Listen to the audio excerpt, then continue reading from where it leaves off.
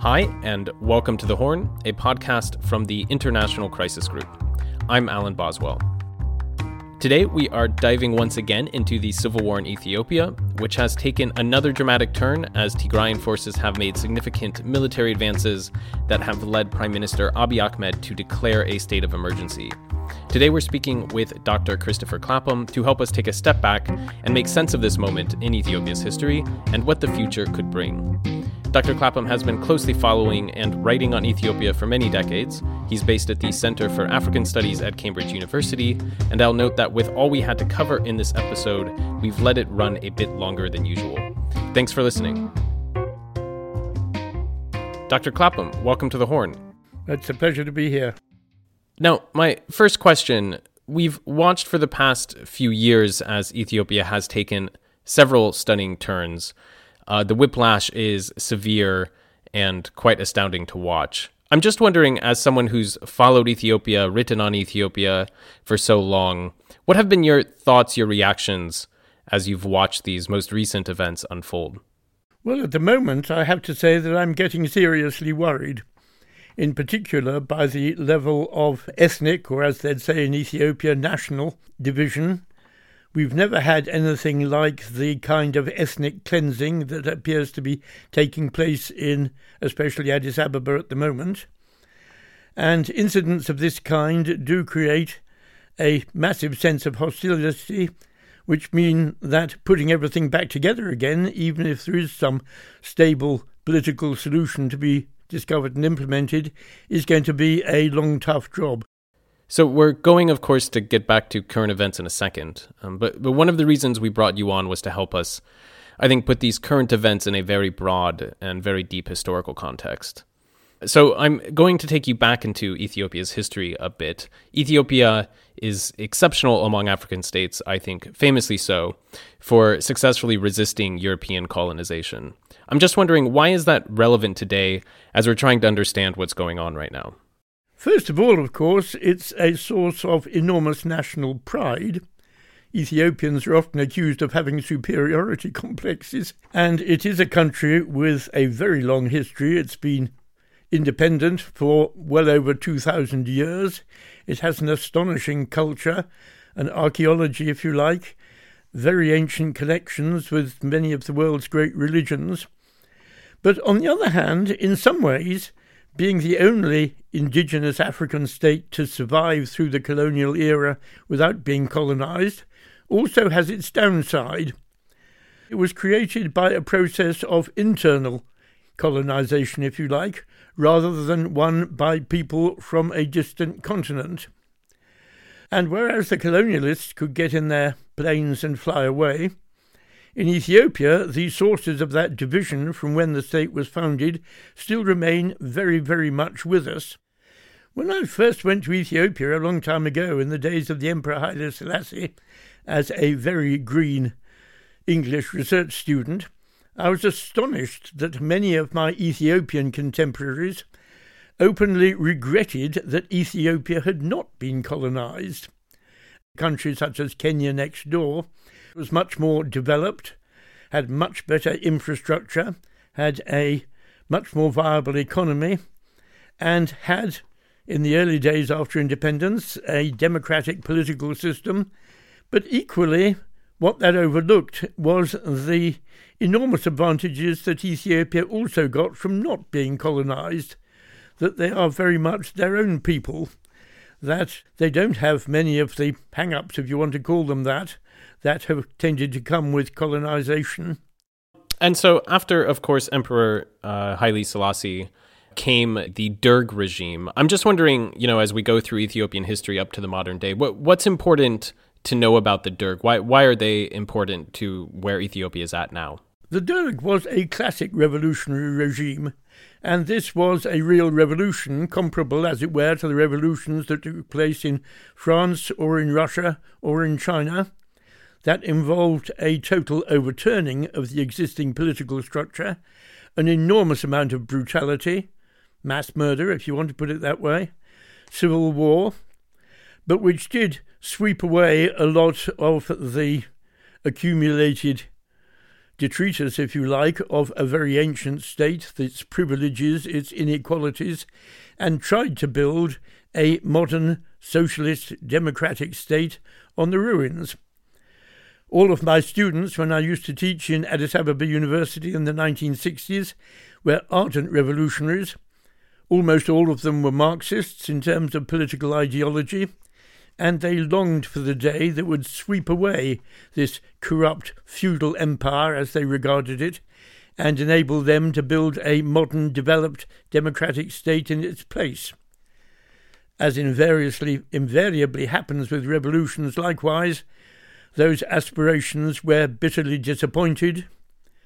A lot of my revolutionary students from the 1960s ended up fragmented on one side or another of the vicious conflicts that accompanied the revolution. Many of them were murdered, as crudely as that.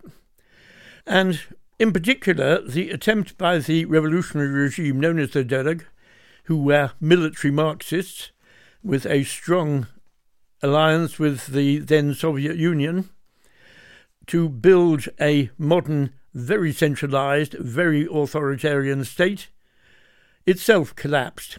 It aroused a level of opposition, especially in the countryside, that allowed other movements, again heavily Marxist in much of their ideological orientation, to build up something much more like a Chinese peasant revolution, which eventually overthrew the Derg in 1991. And so, having tried to start again when the revolution broke out in 1974, Ethiopia found itself having to rebuild once more after 1991, when the Ethiopian People's Revolutionary Democratic Front, or the EPRDF as it was called, came to power under its leader, Meles Zenawi. Now that brings us up pretty well near to the present day. Before we go to the EPRDF and Meles's time, would you say it was the Derg who transitioned Ethiopia from its empire state to a modern nation state? Well, it certainly got rid of the ancient empire. What it did not succeed in doing was creating the modern nation state in its place. And what happens when you destroy a very ancient structure, such as the Ethiopian one was that you get a series of vicious internal conflicts breaking out over what the new Ethiopia, in this case, just as you did with the new France or the new Russia, is going to be that replaces the old feudal imperial order. And that aroused some very difficult questions which remain unresolved. Ethiopia has historically been dominated by the peoples from the northern highland regions, what are now called Amhara and Tigray, who were Orthodox Christian, and many of the rest of the population of the country, especially in the lowland areas, were Muslim. What passed for Ethiopian nationalism was, to a very large extent, the nationalism of the ancient Christian Highland core, which from the viewpoint of many people, Muslims especially, and lowlanders rather than Highlanders, looked like an oppressive state, and an even more oppressive state under the military revolutionary regime than it had been under the old imperial regime, which was nothing like as ruthless or as well organised as the revolutionary regime was. These are very familiar problems in revolutions the world over, but they certainly hit Ethiopia in a very big way. So what exactly was the political settlement under the EPRDF, under the rule of Meles Zenawi, starting in 1991? And I'm just wondering, why did it fail? Right. Meles Zenawi was a man of extraordinary intelligence and also charm, and a man who tried his very best to think through what the problems of the historic Ethiopian state had been and how to resolve them. And he saw, since the attempt to impose a highly centralized Marxist revolutionary regime had been an obvious and catastrophic disaster, that the solution lay in a federal system which would devolve political authority as much as possible. The big problem was that, following, amazing as that it may seem, in the footsteps of Joseph Stalin in the Soviet Union, he thought that the federal system needed to be based on ethnicity, or nationality, as it's always called both in Russia and in Ethiopia, and so that you needed the separate units of the federal state to be derived from the ethnic groups, especially based on the language that people spoke, and that each linguistic group would then have its own government with its own capacity to make decisions locally. On the other hand, Meles also shared a very common communist or Marxist belief in a highly centralized state controlling the commanding heights of the economy. And so within the regime that he set up, the EPRDF, there was this inherent contradiction between the idea of federal devolution down to the local level and at the same time the need for a powerful state-directed economic development process. And very much again in tune with Marxist ideology, Meles always assumed that the economics would determine the politics and that if you could get the economy right, everything else would follow after it. And he simply failed to take sufficient account of the way in which a federal system based on ethnicity would have the impact, as indeed it did in Russia, of entrenching more and more deeply the divisions between the often very different social groups of which Ethiopia was composed. So I'm wondering what it is you think exactly that Meles got wrong in this ethnic federalism component, as a formal foundation for the state. Was it that there was too much decentralization, as some of its critics allege, or not enough, as others claim, or was it this inherent contradiction that you're pointing to that ultimately proved the downfall? Well, there are two very different, in fact directly opposing critiques of the federal system that Meles established. On the one hand, there are those who say that Meles broke up the historic unity of Africa's only non-colonial state with its own deeply entrenched sense of identity and tribalized everything, to put it at its crudest. And for these, the solution was to maintain a strong sense of national identity based on Ethiopia's ancient history, on its culture, on its language, and for some at least on its religion, which was Christianity. On the other side of the fence, you have those who say that Meles was quite right to establish a federal system, that there was no way in which the enormous diversity between Ethiopia's different peoples could be reconciled unless they were given a very significant amount of autonomy of their own. And the criticism that these people bring against Meles was that, essentially, the whole federal system was a sham, that while promising regional self-government to each of its numerous peoples, it actually remained the same centralized Marxist-Leninist state that the Derg had been, and that Meles himself also believed in. And these two diametrically opposed positions then mark the key line of conflict, if you like, over the future of Ethiopia that has taken place ever since, and which is, I think, ultimately at the root of the appalling war that we're seeing at the moment.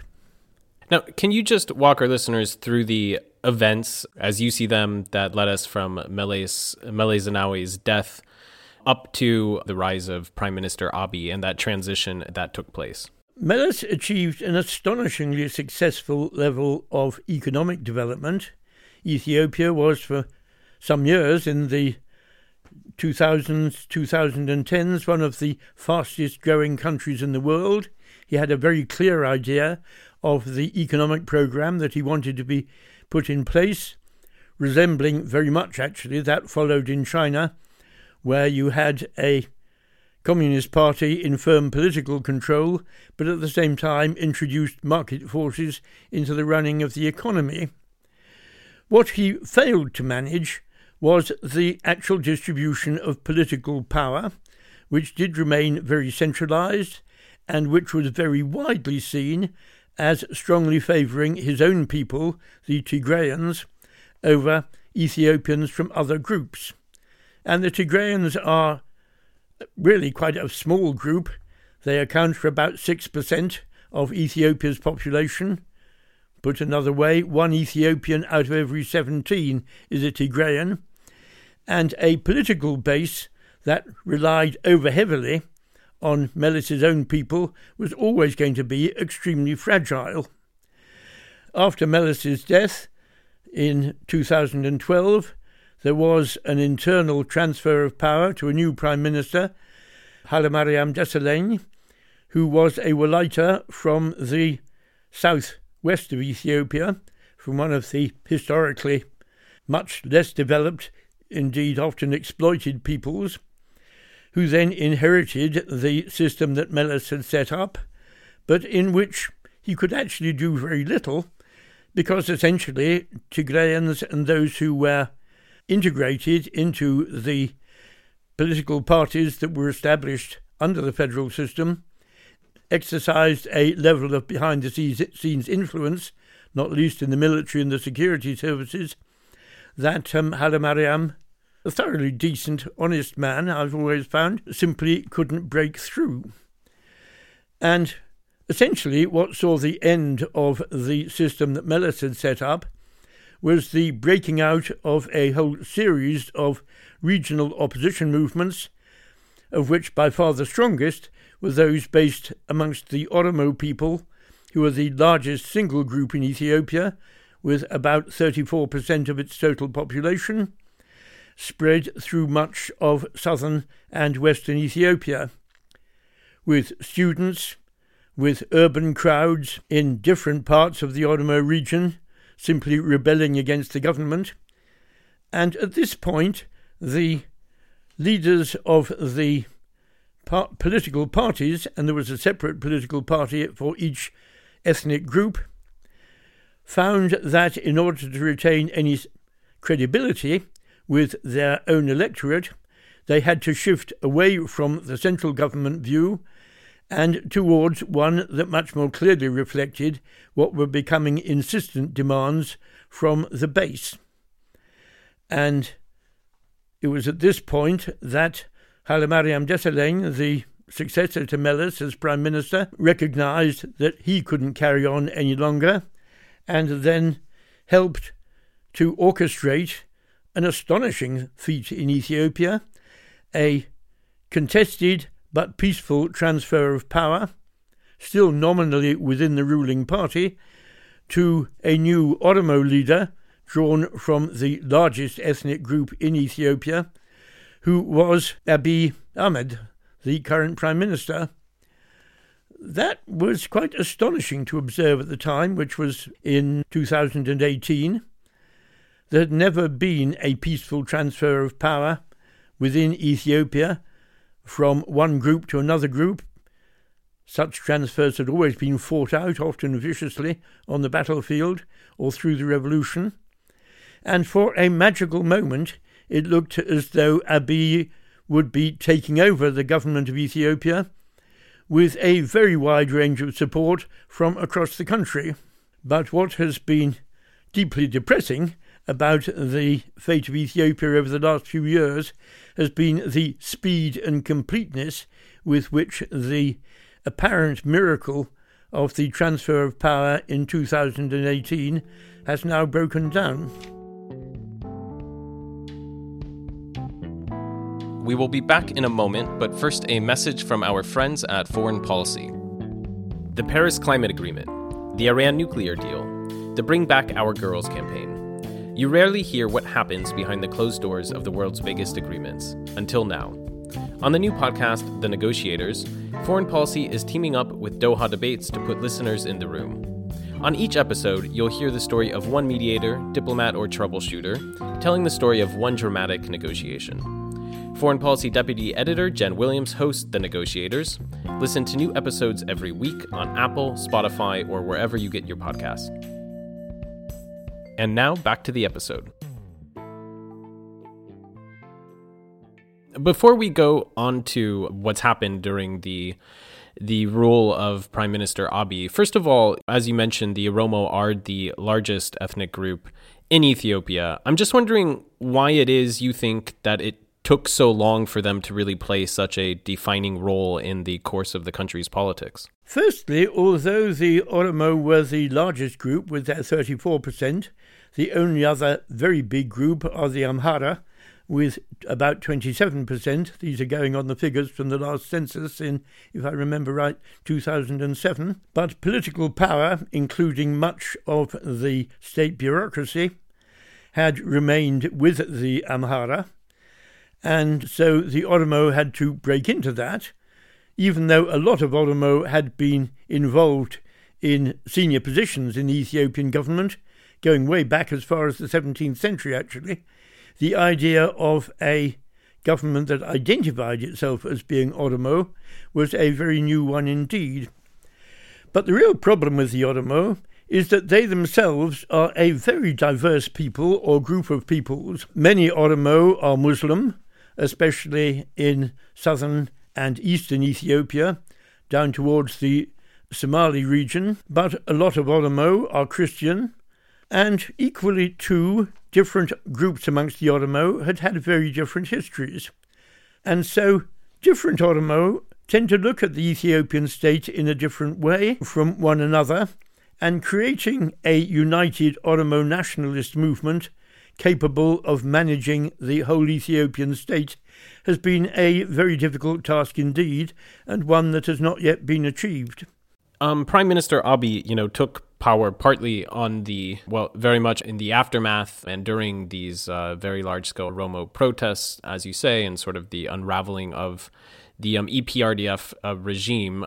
What do you think proved his downfall should he lose this war? And of course, it's too early to say that. But what do you think he got wrong, given the scale of sort of deterioration that we've seen under his premiership so far? Now, what he got wrong pointed very directly to the individual Abiy himself. And there is much, of course, that is structural. It's just the way Ethiopia is created. Anyone coming into the position that he came into was facing very difficult problems. One of his problems, for example, was that although his father was an Oromo, nonetheless his own rise to political prominence had been through the political party called the Oromo People's Democratic Organization that formed part of the state established by Meles Zenawi, and whose claim to represent the Oromo people was bitterly contested by many other Oromos. So he was always under the threat of being seen as an Oromo collaborator, if you like, with a Tigrayan-dominated regime. So Abiy was always facing big problems in creating a political movement amongst his own people, let alone for Ethiopia as a whole. Equally, he appeared, when he came in, to be the answer to everybody's prayers. His father was a Muslim Oromo. His mother was a Christian Amhara, an Orthodox Christian Amhara. His own religion was Pentecostalist Protestant Christianity, as well as being fluent in the languages of the Oromo and the Amhara. He was also fluent in the Tigrayan language, and he looked like the perfect combination that you needed. But at this point, certainly, I think you can point now to problems of straightforward political skills. It was always going to be a very difficult balancing act for Abiy to follow, and one that I would have to say, I'm afraid, he has simply not managed at all well. And I can't claim any personal acquaintance with Abiy, whom I've met, but whom I've never had the opportunity to speak to at length. But speaking to many, many friends of mine who have, he's a very isolated man, a man with a deep religious commitment, with a very strong sense of his moral right to be ruler of Ethiopia. He certainly doesn't consult much. And for a country as diverse and as difficult to manage as Ethiopia is, that is a very considerable disadvantage. And the story I've heard from many people, both Ethiopians, distinguished Africans who've attempted to mediate in the situation in Ethiopia, and indeed outsiders, is that he's a man very difficult to get through to. You can speak to him, but you don't really get the sense that he's taking in what you're trying to tell him. And that has become increasingly evident as things have gone very badly for the federal government in the current conflict. And where Abiy goes to from there is now, I think, extremely uncertain. We've talked a bit about a sort of pendulum swing that we've seen in Ethiopia, from the hyper-centralization to then the ethnic federalism under Meles, and then Abiy trying to sort of re-centralize things and really stress Ethiopian nationalism again. Was there a miscalculation about how, that genie can be put back in the bottle again once there is this ethnic devolution? I'm just wondering if maybe this transition was just more difficult than what many who wanted to see it happen maybe thought would be the case. First of all, this is a genie that has been into and out of its bottle any time these last 2,000 years. And we have a very great deal of Ethiopian history which has oscillated back and forth between relatively strong centralized leaders and a system so decentralized that Ethiopia could scarcely be said to exist at all. One of the miracles of Ethiopia was that prior to the mid-19th century, a period known as the era of the princes, or what we might now call an era of the warlords, Ethiopia split apart totally, and the rulers of the different major provinces were essentially independent potentates. And the miracle was that Ethiopia put itself together under a succession of outstanding modernizing emperors just in time to beat off the European colonialists. And that process of centralization then carried through under Emperor Haile Selassie, who was himself a strong centralizer, and even more so under the Derg, the revolutionary regime from 1974 to 1991. The Derg pushed this process not simply as far as it could go, but much further than it could go, and so attracted a regionalist reaction. So, when Abiy came to power, he came to power with support from regional parties and groupings in Ethiopia, but at the same time, very understandably, having himself taken over the leadership of the Ethiopian state, started to see things in the way that national leaders tend to do from a central perspective, and sought to reintegrate those elements in Ethiopia that had been pushing for a much more devolved and federalist system, not least, of course, amongst the people, the Oromo, from whom he came himself. So this was always going to be a very tricky one to manage. You do have to recognise that there's no guarantee that anyone could have, but this is the point at which it would have been enormously helpful to have someone who was much more open than Abiy, who was capable of talking to different kinds of people, picking up different viewpoints, trying to balance his appointments and trying to ensure at the same time that people from different areas of Ethiopia and with different views on Ethiopia's future could nonetheless work peacefully together. Now, one problem certainly was with the Tigray region, which was the region that had seen itself, and been seen by others, as dominating Ethiopian politics to an extraordinary extent for this mere 6% of the population over a period by 2018, when Abiy came to power, of over a quarter of a century. And certainly some of the blame, some would say much of the blame, for the current breakdown does rest with the way in which the Tigrayan party, the Tigray People's Liberation Front, refused to accept the new political dispensation that Abiy was trying to create. At the same time, the Tigrayans are now themselves very much aware that there is no possibility at all of them dominating the government of the whole of Ethiopia to the extent that they did. And so the new leadership in Tigray has been looking especially to Oromo parties, and amongst them especially to the Oromo Liberation Front, to provide a nationwide balancing act of different groups which, if things were to go well from their point of view, might then be able to establish a new government of Ethiopia to displace that of Prime Minister Abiy. You know, I think a lot of the outside actors and diplomats who've been trying to get the parties to go to peace talks and to find a peaceful resolution to this war have been struck by just how resistant the parties have been to compromise, to talks. And I think your own walk through Ethiopian history sort of shows the deep history of coercive politics in Ethiopia. And this is striking, I think, to many diplomats in some ways because it runs so counter to the norms, you know, even in many of Ethiopia's neighbors. So I'm just wondering how you explain this part of Ethiopia's political culture. I've often been asked to help brief diplomats going out for postings in Ethiopia as ambassadors or whatever it might be. And the one thing I always tell them is never, ever, ever tell Ethiopians what to do. Ethiopians have an intense sense of their own history, of their own identity, of their own right to govern their own futures.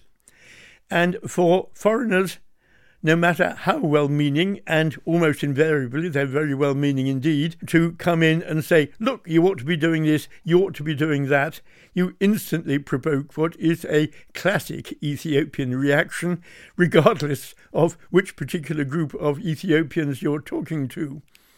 So this is not a country, and it is very much part of its non-colonial legacy, that is open to persuasion much. It's a deeply suspicious political culture. It is one with a strong sense, no matter how fractionalized it might be, of its own distinctiveness.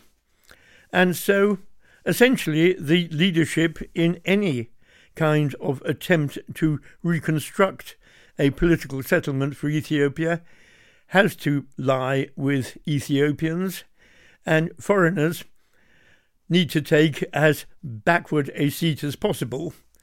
And even among foreigners, my preference would always be to look to other Africans to take the leading role, and especially not to countries such as the United States or the United Kingdom, or indeed Russia or China, which have long imperial histories of their own. Now, Ethiopians certainly, despite their level of antagonism, are capable of discussion, of compromise.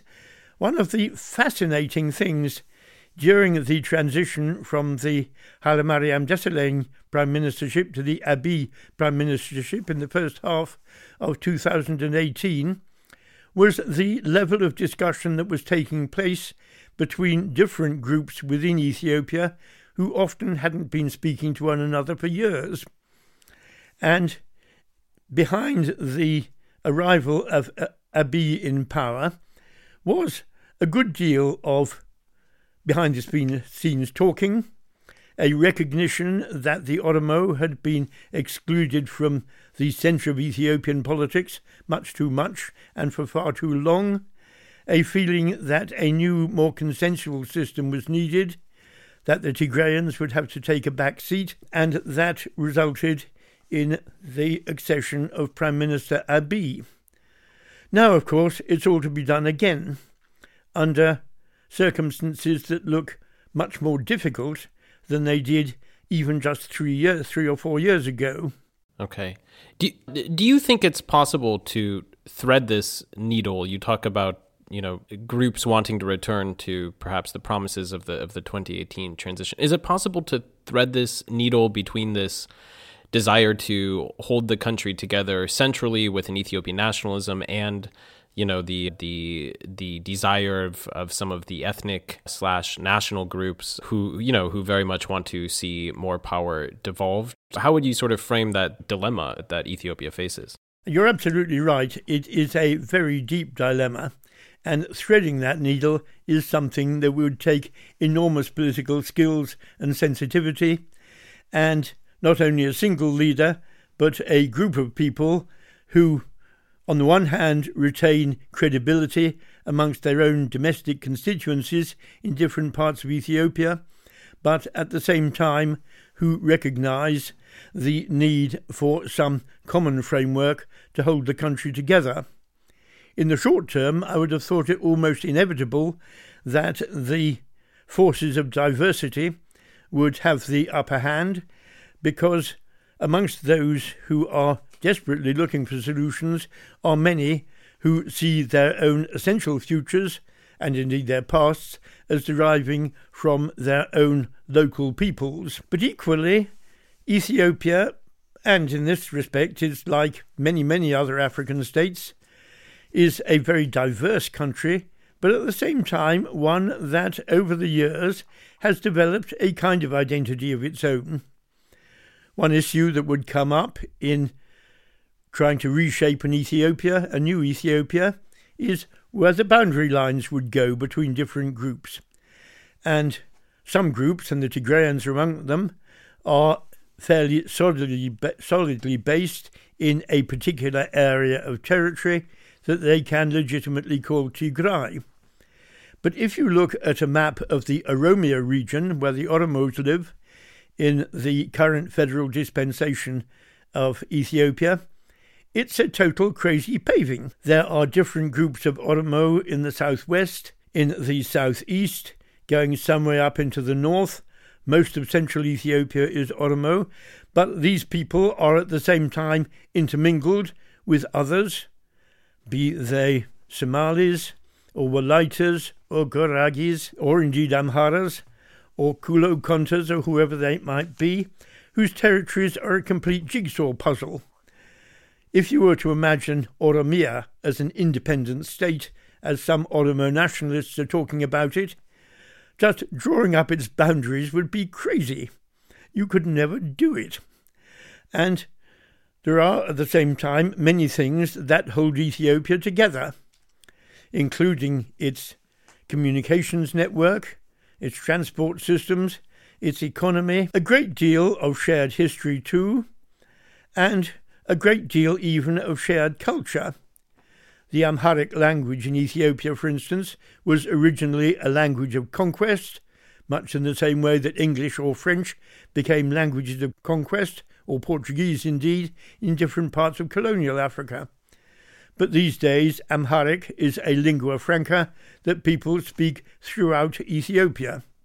If you don't know the local language, you just speak to one another in Amharic. And that is a process that's already gone a very long way, and that is going to be very difficult to reverse.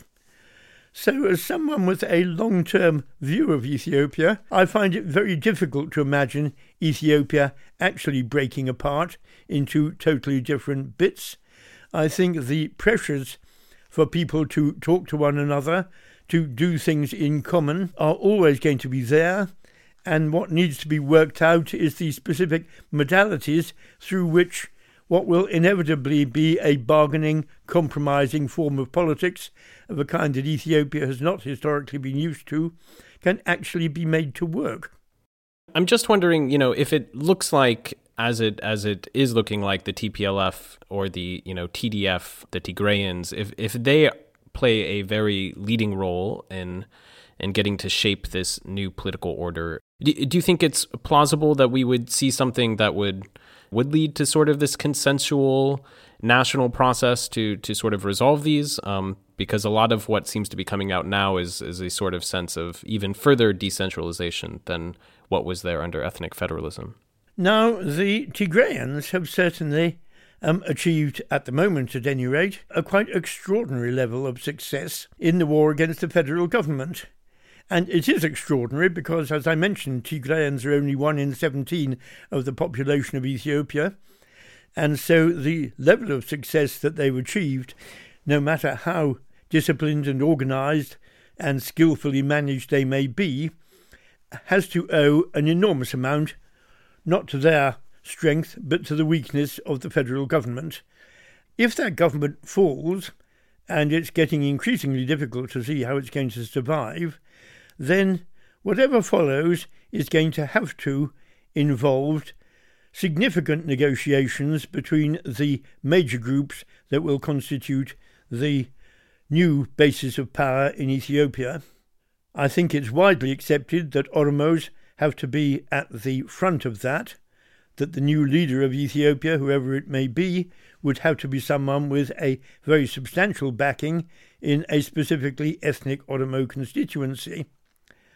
The next big question is finding an appropriate role for the Amhara, with their, 26% or so of the population, who are, again, 27, I think, precisely, the other really big group, and one that has historically been associated with Ethiopian nationalism. Much of the present war is actually a war between Amharas and Tigrayans, between the two groups with the deepest links to historic Ethiopia, the two historically Orthodox Christian peoples of Ethiopia. And it is paradoxical in a way that those should be the ones most bitterly fighting against one another. But just as you can't govern Ethiopia without the Oromo, nor can you govern it without the Amhara, who account for an absolute majority of the population of Addis Ababa and have a very entrenched role in the national government and the bureaucracy and so forth. So some deal there is going to be needed. There is, I think, a widespread recognition now that Tigray cannot dominate a new Ethiopian government politically in a way that it did after 1991 and in the way that it now appears to be doing militarily. That what Tigrayans really are plausibly looking for is a very significant level of autonomy within their own province, and there will be difficult issues there, especially over their borders with the Amhara region, and that given that, and given some role at any rate in central government, my impression is that they would be prepared to retreat. Tigrayans have been bitterly affected by the vicious occupation of Tigray, not simply by the Ethiopian federal government, but by the Eritreans, whom we haven't mentioned so far, to the north, who have joined enthusiastically with the Abiy government, essentially in order to get their revenge on the Tigrayans, who are from exactly the same group as the Highland Eritreans themselves. Yeah, that's a great segue to what was my next question. What does an unstable Ethiopia mean for not just the Horn of Africa, the smaller Horn as it's known, but for the greater Horn of Africa, the bigger Eastern Africa region? First of all, Ethiopia is easily the largest country in this region of Africa. Only Nigeria is larger in Africa as a whole. There is not another country in the region which has anything remotely approaching Ethiopia's importance, and put bluntly, that means an unstable Ethiopia means an unstable Horn of Africa. A stable Ethiopia is the essential precondition for trying to create regional stability in what has been historically a very fragmented and often violent region. Eritrea is the state most immediately involved because it has the closest links with Ethiopia, of which it was historically part until the Italian colony was formed in 1890, whose people speak the same language as the Tigrayans, and because under President Isaias Afwerki, it has chosen to become much more deeply engaged in the current conflict in Ethiopia, in which report has it at any rate that the Eritrean army is fighting with what remains of the Ethiopian National Army, Ethiopian National Defence Forces, and if that army is defeated, the Eritreans will be in a tricky position with it. The paradox of the alliance between Eritrea and Abiy is that Abiy is fighting on an Ethiopian nationalist agenda to keep Ethiopia together. Isaias Afwerki and the Eritreans are fighting to split Ethiopia apart. They are acutely aware that they are a tiny country of maybe 4 or 5 million people sitting next door to a country of 110 million people. And the Eritrean answer to that one has consistently been to foment divisions within Ethiopia itself as the essential backstop for the protection of Eritrea. On the other hand, a stable Ethiopia is one that has an enormous amount to offer to the rest of the region. This was the dream of Meles Zenawi, that by achieving successful economic development in Ethiopia, you would be able to spread that development through the linkages to the sea, through connections with neighbouring states, notably Kenya and Sudan, that had often been at odds with one another, but which could be made partners in a common developmental project. So all the way round Ethiopia are a group of states that are deeply dependent on Ethiopia for their own stability, which explains, of course, why the African Union has put together a very high-level mission in the attempt to forge some kind of consensus to developments inside Ethiopia itself. We're basically out of time, and you've been very generous with both your time and your insights. Following up on your final point there regarding the AU envoy, Obasanjo, we've talked a bit about the resistance, understandable resistance Ethiopians have to foreigners, telling them what to do. But for concerned outsiders, foreigners, Africans or others, do you think there is anything they can do to help Ethiopians at this time? Well, they may be able to, insofar as the Ethiopians are willing for them to do so. And I'm glad that Obasanjo has been put at the head of the AU mission, because he is a man of vast experience. He's the elder amongst elders on the African diplomatic scene. It's easy to forget that Obasanjo was the man who, as a major general in the Nigerian army, received the surrender of the Biafran armed forces at the end of the Nigerian Civil War in 1970, more than half a century ago. And Africa retains much of its respect for age, something that I've appreciated as I've become older myself, but Obasanjo also has an enormous amount of experience in dealing with other very tricky issues, and he is certainly someone who will be deeply aware of the problems as well as the possibilities of mediation in Africa. So I can only say more power to his elbow. You can never rely on anything in Ethiopia, but nonetheless, I would certainly put much more hope behind an African Union mission, taking account, of course, of the fact that the African Union itself is headquartered in Addis Ababa, than well-meaning efforts from outside, Americans, Europeans, even Chinese, you mention it. Well, thank you, Dr. Clapham. We've really appreciated this conversation on our end. Well, I hope it will be useful for those who listen to it too.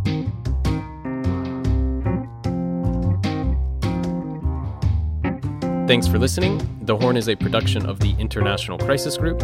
I'm Alan Boswell. This episode was produced by Maeve Francis and Ida Holly-Nambi.